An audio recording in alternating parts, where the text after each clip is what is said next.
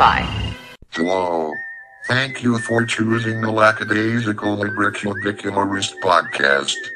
Without further delay, here is your host, Jordan Maywood. Hello! Welcome to the Liberal Cube. My name is Jordan Maywood, and I am the Lackadaisical Libriculicularist. Today, my friends, is Movie Monday. Move over Monday?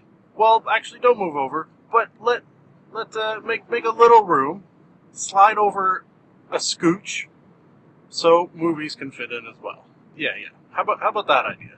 Something I like to say at the top of every show is there will be spoilers, folks. Please, don't be concerned for the amount of heed that I have. Take all of my heed with regards to this spoiler warning. Another thing I like to say is that if you like what you hear, the only payment I ask is 1,000,000 yen. No, that is ridiculous. The only payment I ask is perhaps you pass the podcast on to a friend. Perhaps you rate, subscribe, and comment in iTunes, as that is what helps others find podcasts. That will, of course, take us into our last piece of podcast-related business, and that is today's sponsor. Because you gotta get paid. You gotta get paid. Today's sponsor is the Mandarin Chinese Buffet and Jewelry Store.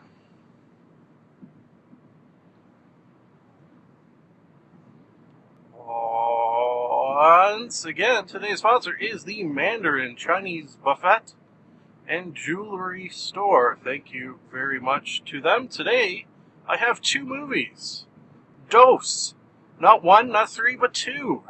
Coincidentally, sort of, they are both movies that are number 3 in their respective trilogies. So, that's something that I sort of planned, but sort of didn't plan. If you have been following along with the last 2 Movie Mondays, you will be aware that one of the movies I'm going to talk about is, of course, Rush Hour 3, because 2 Movie Mondays ago, watched Rush Hour 1, last Movie Monday, watched Rush Hour 2. You know what I'm going to do? Did, on the weekend, washed it, cleaned it up real good, watched Rush Hour 3, because the missus, for some inexplicable, cannot be defined or explained reason, is a huge fan of the Rush Hour movies.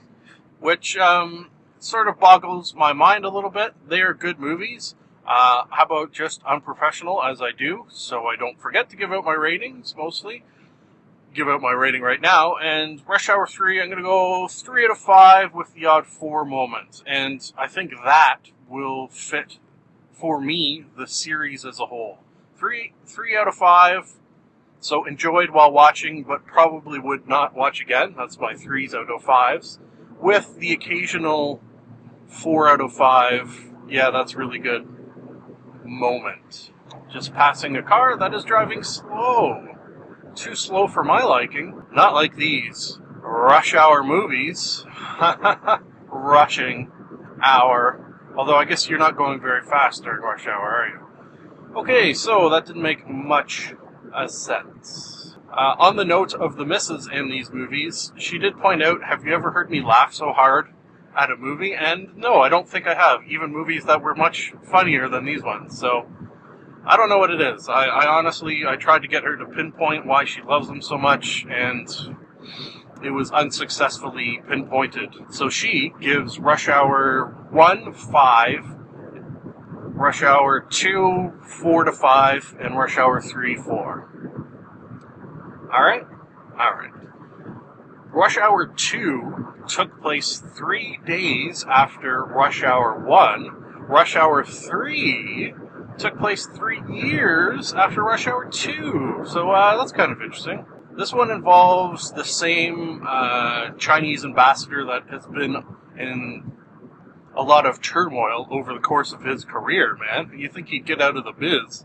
But he's fighting against the triads, the Chinese triads. So I guess that's going to draw a lot of negative attention his way. So You get what you pay for? Sure. Anyways, in this case, he was about to release a name of who the head of the Chinese triads is in a giant big meeting in front of a giant big window, which turned out to be a not very smart idea because he was shot through said giant big window. Now, there are quite a few plot sort of holes, I think, in this movie. One of them being, if the head of the Chinese ambassadorship knew who the main bad guy is, you think he would just keep that in his head and not tell anyone? No, I do not think. I think he would write it down. He would have it sent in emails to people. At the very least, he'd have, say, a notepad by his bed that said, hey, if something happens to me, these are the bad people? Huh? But no, he did give the list, apparently, to his daughter who, in one of the previous movies, although I can't remember which, was kidnapped. So, because of the shooting of this ambassador, the daughter makes Jackie Chan and Chris Tucker vow to find who did this to their father and get revenge. So that's just what they set out to do. The first step is going to a martial arts school of some sort. That was probably one of my favorite parts for a couple of reasons.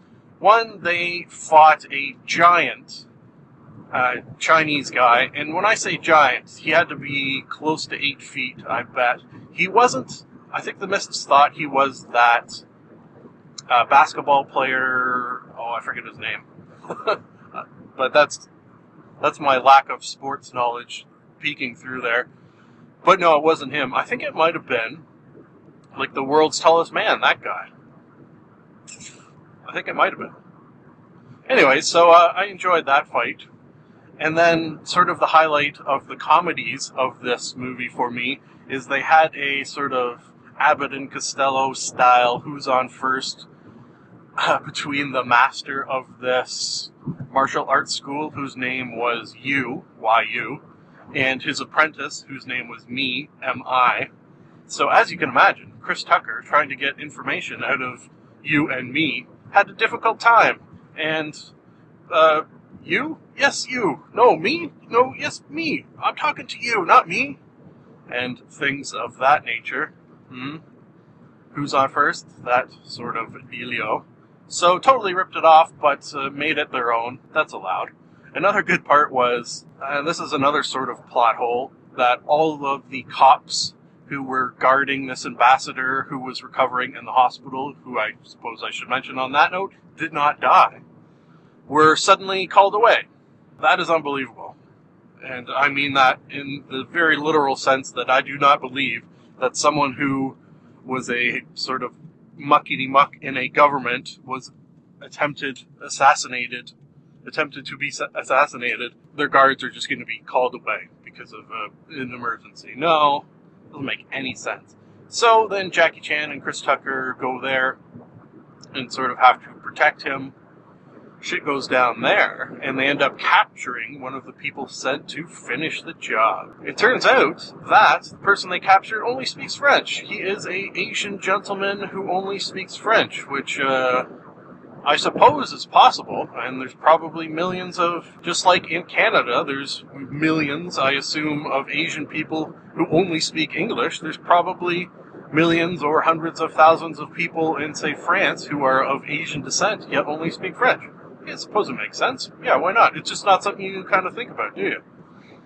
So, because Chris Tucker and Jackie Chan do not speak French, they get a interpreter in the form of a nun.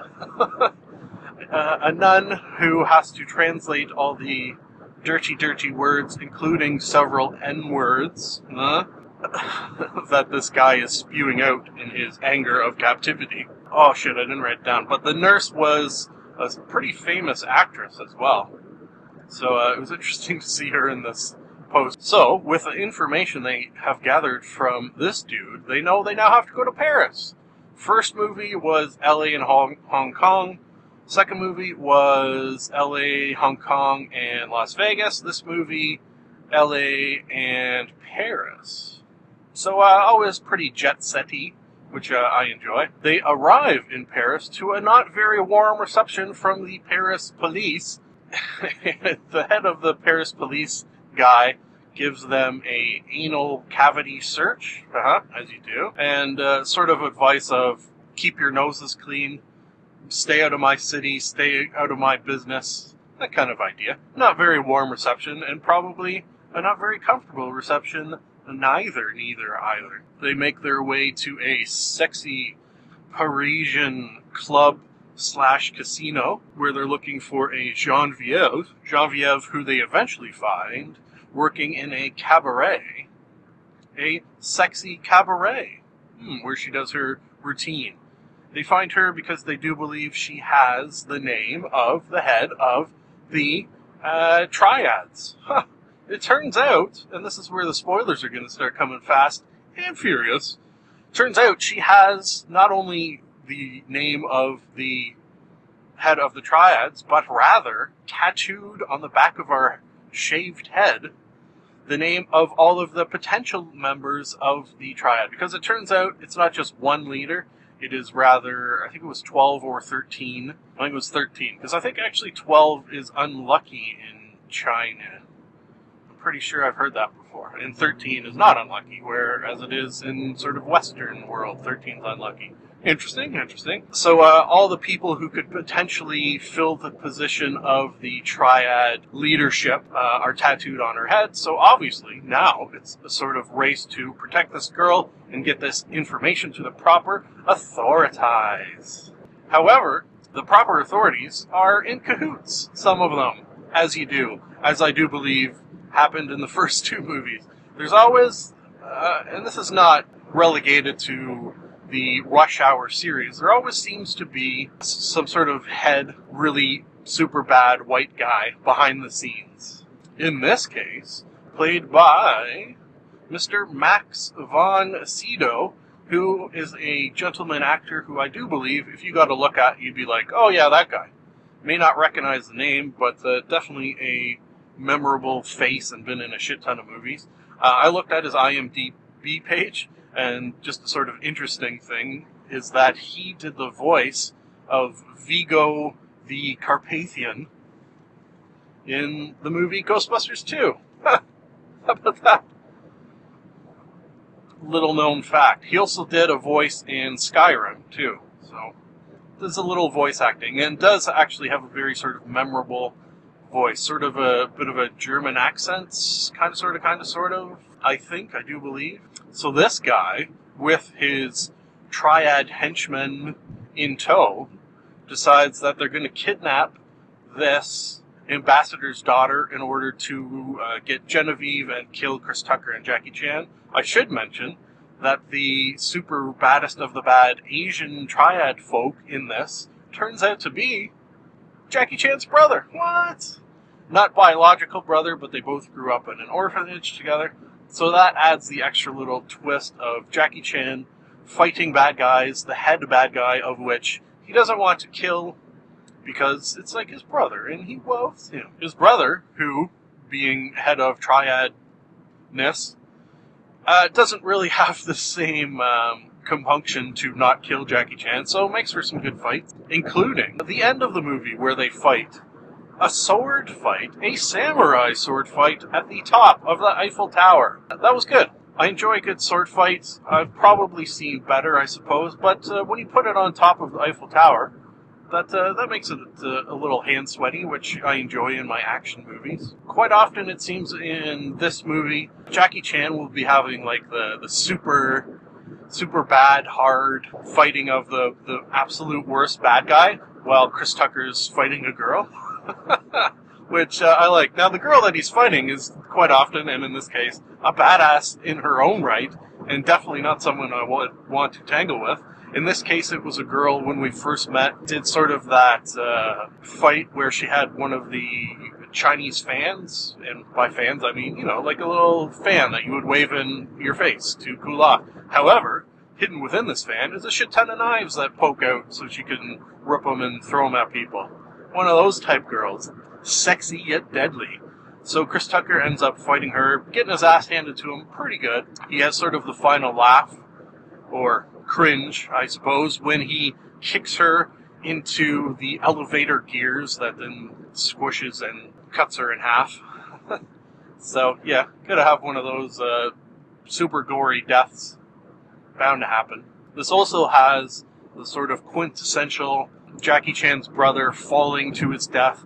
Jackie grabs him to save him because he doesn't want to let his brother die. The brother tries to betray him, in fact does, by pulling them both off together. They fall, and I don't know how accurate this is, into a sort of net that is below the Eiffel Tower to apparently catch people that jump off. I don't know if that's actually there. So they hop around that for a little while. Eventually the brother does get in this exact same position again where he's going to fall to his death. Jackie Chan tries to save him, and it's down to one of those, if Jackie doesn't let go, they'll both die. The brother is sort of resigned to his fate at this point and decides, you know what, I don't want us both to die. Jackie has done enough for me, I'm gonna kill myself. This will leave it to the very, very last scene, which I like this. Jackie Chan and Chris Tucker parachute off the top of the Eiffel Tower, with the French flag, as you do, because they're getting shot at. They land in a fountain where, conveniently, the Max von Sydow head white bad guy is there with a gun to Genevieve's head. Just, he just happened to be by the fountain, I guess. Throwing pennies in, I don't know. And he's about to shoot Genevieve, and then, who saves the day? Is it Jackie Chan? No. Is it Chris Tucker? No. Is it the cab driver that picked them up from the French airport, the Parisian airport, days ago, with the hope of being a spy like them? Yes. Yes, it is. So I very much like that the saving of the day at the very, very end of the movie is done by a sort of tertiary character who was just in bits and pieces scenes. I like that fact. It was unexpected, and I always talk about on Movie Mondays mostly that when something unexpected happens in a movie ending, whether it's a sad ending, which you don't normally expect, or an ending like this, it's just good stuff. Oh, you know what? Final note on this movie is that the last sort of shot of the movie was Jackie Chan and Chris Tucker having a little dance-off to the song War. What is it good for? Absolutely nothing. Folks, I will be back in 8 hours. For you, it will seem like much less. Iron Man 3 coming up after this break. Love your dearies. I'm a fool to do your dirty working. And we're back. We are back! We are back! We are back! We are back! Back! We are back in action! Hello again. 8 hours of work completed. Working robot powering down. Why don't I jump right back in, even, to this Movie Monday episode, because I did not plan to devote my entire morning portion of this episode to Rush Hour 3, but it kind of happened that way. So that means I gotta get Iron Man 3 done on my drive home. Iron Man 3 being, this may or may not be a surprise, being the better of the two movies. I should give it more time than I devoted to Rush Hour 3. I suppose. It's not necessarily true that is something that should happen, just because quite often people will have more to say about bad movies than they do about good movies. Look at the podcast, one of my favorites, called How Did This Get Made?, which is a podcast devoted to bad movies. Hey, now, that being said, I don't want to say by any means Rush Hour is a bad movie trilogy. However, compared to Iron Man, it's a little apple and orangey. Now, the missus, for example, would disagree with that statement, and on her broken scale would, I do believe, give Rush Hour, the original, 5 out of 5, as she has done, and the original Iron Man, I bet you she'd go 2, maybe 3 out of 5, if I had to guess. And that is obviously insane. This is kind of a strange Iron Man movie just in the sense that I knew it existed, and I knew that the bad guy was Mandarin, played by Ben Kingsley, but that's kind of all I knew. For some reason, I don't think it was hyped as much as other Iron Man 1 or Iron Man 2. Does anyone else feel that was the case? If you do, we can, as I like to do, get a little audience participation. You can tweet at me, Jordan_Maywood, or email me to the address provided in the closing credits. I would love to hear from you about that in particular, or anything in general. Robert Downey Jr. has reprised his role once again as Iron Man, and he is sort of perfect for this role. Do you not find that?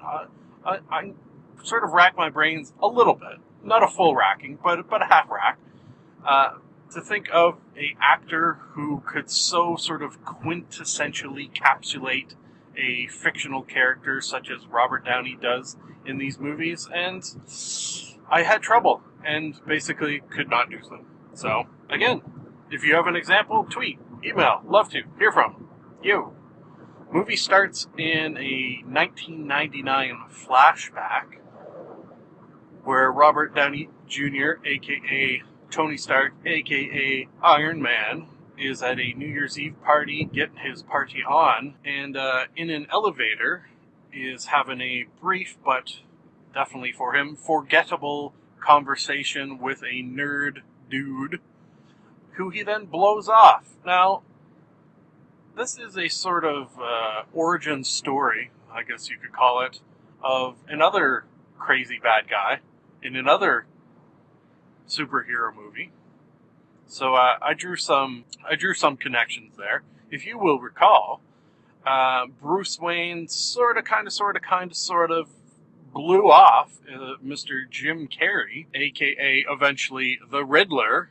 Huh? Do you remember that? It had a very sort of the same feel. However, in this one, the blowing off was much more blatant and created, I do believe, a much more evil bad guy. So, if you are a super rich and powerful superhero, you're not going to want to blow off nerdly types. Listen to what they have to say and get them to work for you rather than years down the road have them want their revenge on you and take it out in serious ways. Meh? Meh. That is my advice. Also, if you are a super rich superhero, you give me some of your money. Lesson 2. Mr. Robert Downey Jr. I keep saying that. I should say Tony Stark is suffering from, I guess, what you could easily describe as post-traumatic stress disorder after the events of the Avengers movie, which I will not give too much away about, because this is not what this is about. This is about Iron Man 3. However, shit went down in New York, and he's sort of suffering the effects of those events in that he can't sleep, he's having the occasional panic attack, I guess is how you would describe it. And the relationship between him and his girlfriend, Pepper Potts, which has got to be one of the stupidest names in the history of fictional characters, Pepper Potts. Hi, my name is Pepper Potts. Yeah, played by, what's her name? Gwyneth Paltrow? I'm not a huge fan of her, but I want to say, on that note of me not being a huge fan of Gwyneth Paltrow, that she's very good in this movie. So, you know, that says a lot, I think. The fact that I'm not a huge fan of movies she has been in and her acting stuffs, yet in this movie, I very much enjoyed her. So, hey, there you go. The bad guy in this is the Mandarin, who, if you know anything about the comics, or where I sort of know him from mostly is from the Iron Man animated television show. He's a bad guy in the television show, and I do believe in at least some of the comic books, he's like a Asian, Chinese, I do believe. In the television show, he's like green of skin with pointy ears. Yes. And I do believe definitely in the television show, and I do believe in the comics as well, had powers granted to him by 10 rings that he wore on his 10 fingers.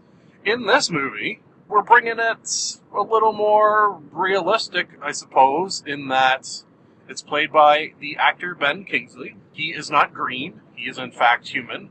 He does not actually have rings, be they magical or otherwise. He in fact has no powers. He in fact, and this is kind of a super huge big spoiler, so I'm emphasizing it. Despite my spoiler warning at the top of the show, this is a very, very big one that would ruin the movie, if you don't know it.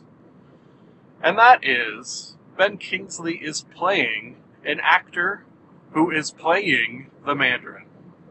Let me explain. The nerd gentleman that Iron Man blew off in 1999 hired an actor to pretend to be the Mandarin, to pretend to have a sort of terror war on the globe.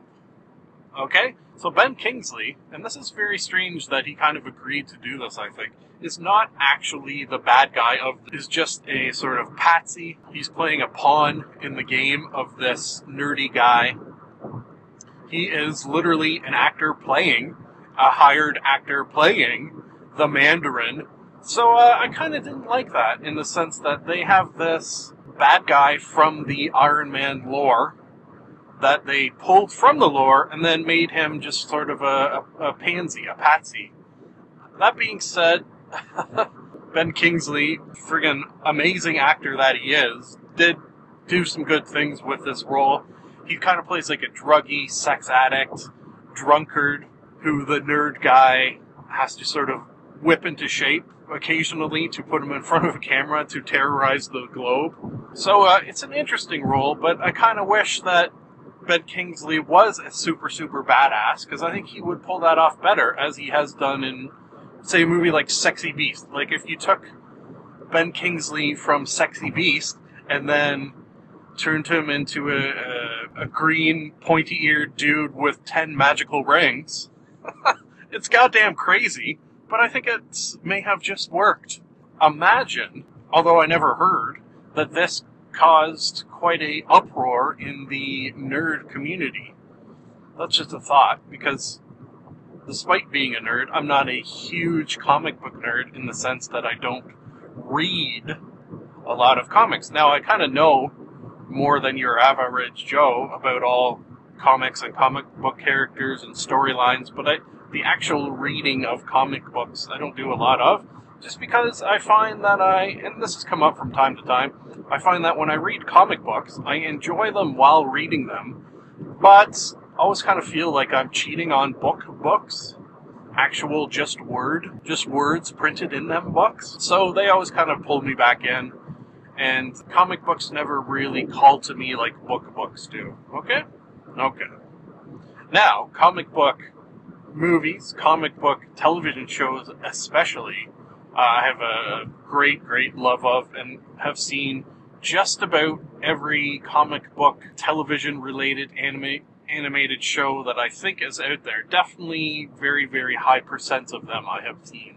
I'm just going left, right, center here with audience participation. If there's any out there that you think I should see that are perhaps not greatly well known, let me know, because I'm always on the prowl for them. So the bad guys, the nerdly bad guys' plan, evil master plan, definitely, is sort of many-fold, and it's all over the globe. Part of it is, yes, the involving of Ben Kingsley as sort of a figurehead for his evil organization. However, a lot of it has to do with this, I don't really know how they described it per se in the movie, because it went kind of deep, but I'm going to call it this formula, and that's not 100% accurate, but it will do for our purposes. Our formula that is sort of a combination of many things, including sort of the super soldier formula that created Captain America, along with, gamma rays that created the Hulk, and just a whole schmozzle of different things in this injectionable formula that is sort of part that, part drug, let's call it. And he's spreading that around the globe for the reason that I don't really get why he would want to create around the globe superhuman folks. The other thing is that this formula has a percentage chance to A, possibly change you into a superpowered individual, which I'll get into, or B, cause you to explode in a fiery explosion and kill everyone around you. So, you gotta kind of roll with the punches on that one. This nerdly guy did survive the process, so he, along with quite a few people in this movie, have survived this process, which allows them to sort of generate heat, is a way you can look at it. Combination of generate heat. This generating of heat also gives them the ability to heal themselves, regrow limbs, super strength, and I think the super strength comes in from the fact that a regrowed limb that these folks possess is like super strong after it has been regrown. Something along those lines. Whatever. It's, you could just as easily say magic as you can say science in things such as this, and they're sort of interchangeable, but whatever. It's fun. There's scenes in this movie in which Robert Downey has, where Tony Stark has lost his suit, and he's sort of that lone man who's suitless and powerless and uses nothing but his wits and the help of a young kid at one point, and I kind of like that. It gives you a little more sense of urgency when, say, Batman is without his tools, or Iron Man, suitless, has to sort of fend for himself, and I like the fact that quite often they can, and they do it through the use of their brains rather than their brawn, so I always like that. It's been done before, but I like it. Don Cheadle reprises his role as War Machine, and he has that same sort of vibe in that he goes for a time suitless and has to rely on his army training. The movie ends, I'm getting close to home, so I'll have to sort of jump around and forward a little bit. The movie ends with a showdown, a very, very good showdown, one of the best end-of-movie showdowns I've seen in quite a while, actually, between a bunch of these super hot bad guy henchmen, and by that I mean temperature hot, although perhaps, I'm not a good judge of the male physique, perhaps some of them were sexy as well. I don't know. Who am I to judge? So them battling Iron Man, because of the fact that Tony Stark was not able to sleep, he was spending his sleepless nights creating a shit ton of other suits that could be controlled by Jarvis. Jarvis, his sort of right-hand man, artificial intelligence.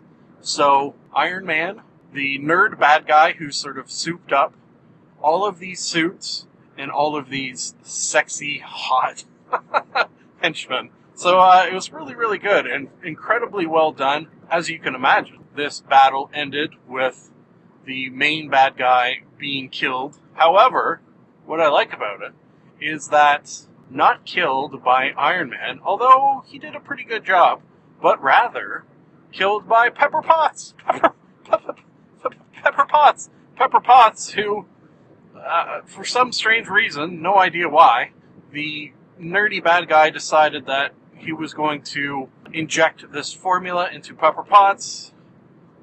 He had a reason for doing it that made sense to him. Although, if you have a formula that creates superhuman, incredibly powerful beings, would you inject someone who is not on your side with said formula? I kind of don't think you would. Yeah, kind of think that would be a bad idea. And if you are a super nerdy guy who invented this formula, or helped invent it, or whatever, yeah, not good in your planning stages to do that. It's still, it's kind of nice that in both Iron Man 3 and Rush Hour 3, the day was saved by not main characters, sort of tertiary characters.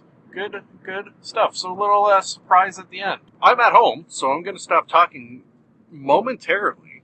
I just want to say that post-credits which quite often people will not know these things exist, so it's kind of nice, I suppose, to bring it up here, just in case you missed it. Post-credits, quite often in Marvel movies, you'll have a little something. For example, in the Avengers, they all sort of sat around and got their shawarma on. In this one, it's Robert Downey Jr., a.k.a. Iron Man, sitting with the Incredible Hulk, a.k.a. Mark Ruffalo. I did those backwards there. And it turns out he was having sort of a therapy session with Mark Ruffalo this entire time, and it was just sort of him telling the story, which kind of makes sense, because occasionally there would be a sort of narration coming from Robert Downey Jr. over the course of these events, so that kind of fit into place with that at the end. And I liked it. I liked it very much. Folks, that will leave one final thing to say, and that is, it is nice to be nice to the nice. Oh boy, in a very, very rare occurrence, here's a little recording after I've said it's nice to be nice to the nice. Why am I doing this? Well, for the reason that I forgot to give my rating of Iron Man 3. See, people, you probably think to yourself from time to time, why does this idiot give out his ratings before he even starts talking about the movie? That is very unprofessional. And every time I do it, I say it's because sometimes I forget to give my rating. So, now I can use this as a sort of perfect example of what can happen. I'm going to go sort of convoluted rating style as I do and say that I debated giving Iron Man 3 a 5 out of 5, but I'm going to give it a 4 out of 5. Okay? Convoluted rating completed, episode completed, so I will say again, and it doesn't hurt to say this twice, because it's very important, that it is nice to be nice to the nice. Thank you for listening. We here in the Liberal Cube would love to hear from you. If for any reason you would like to contact us, you can do so via the email address maywood.jordan@gmail.com. And now I have a theory. I've got a theory that it's a demon, a dancing demon. Nah, something isn't right there. I've got a theory. The best is yet to come, and babe, won't it be fine? You think you've seen the sun, but you ain't seen it shine. Wait till the warm-up's underway. Wait till our lips have met. Wait till you see that sunshine day. You ain't seen nothing yet. The best is yet to come, and babe, won't it be fine? The best is yet to come the day you're mine. Live long and prosper.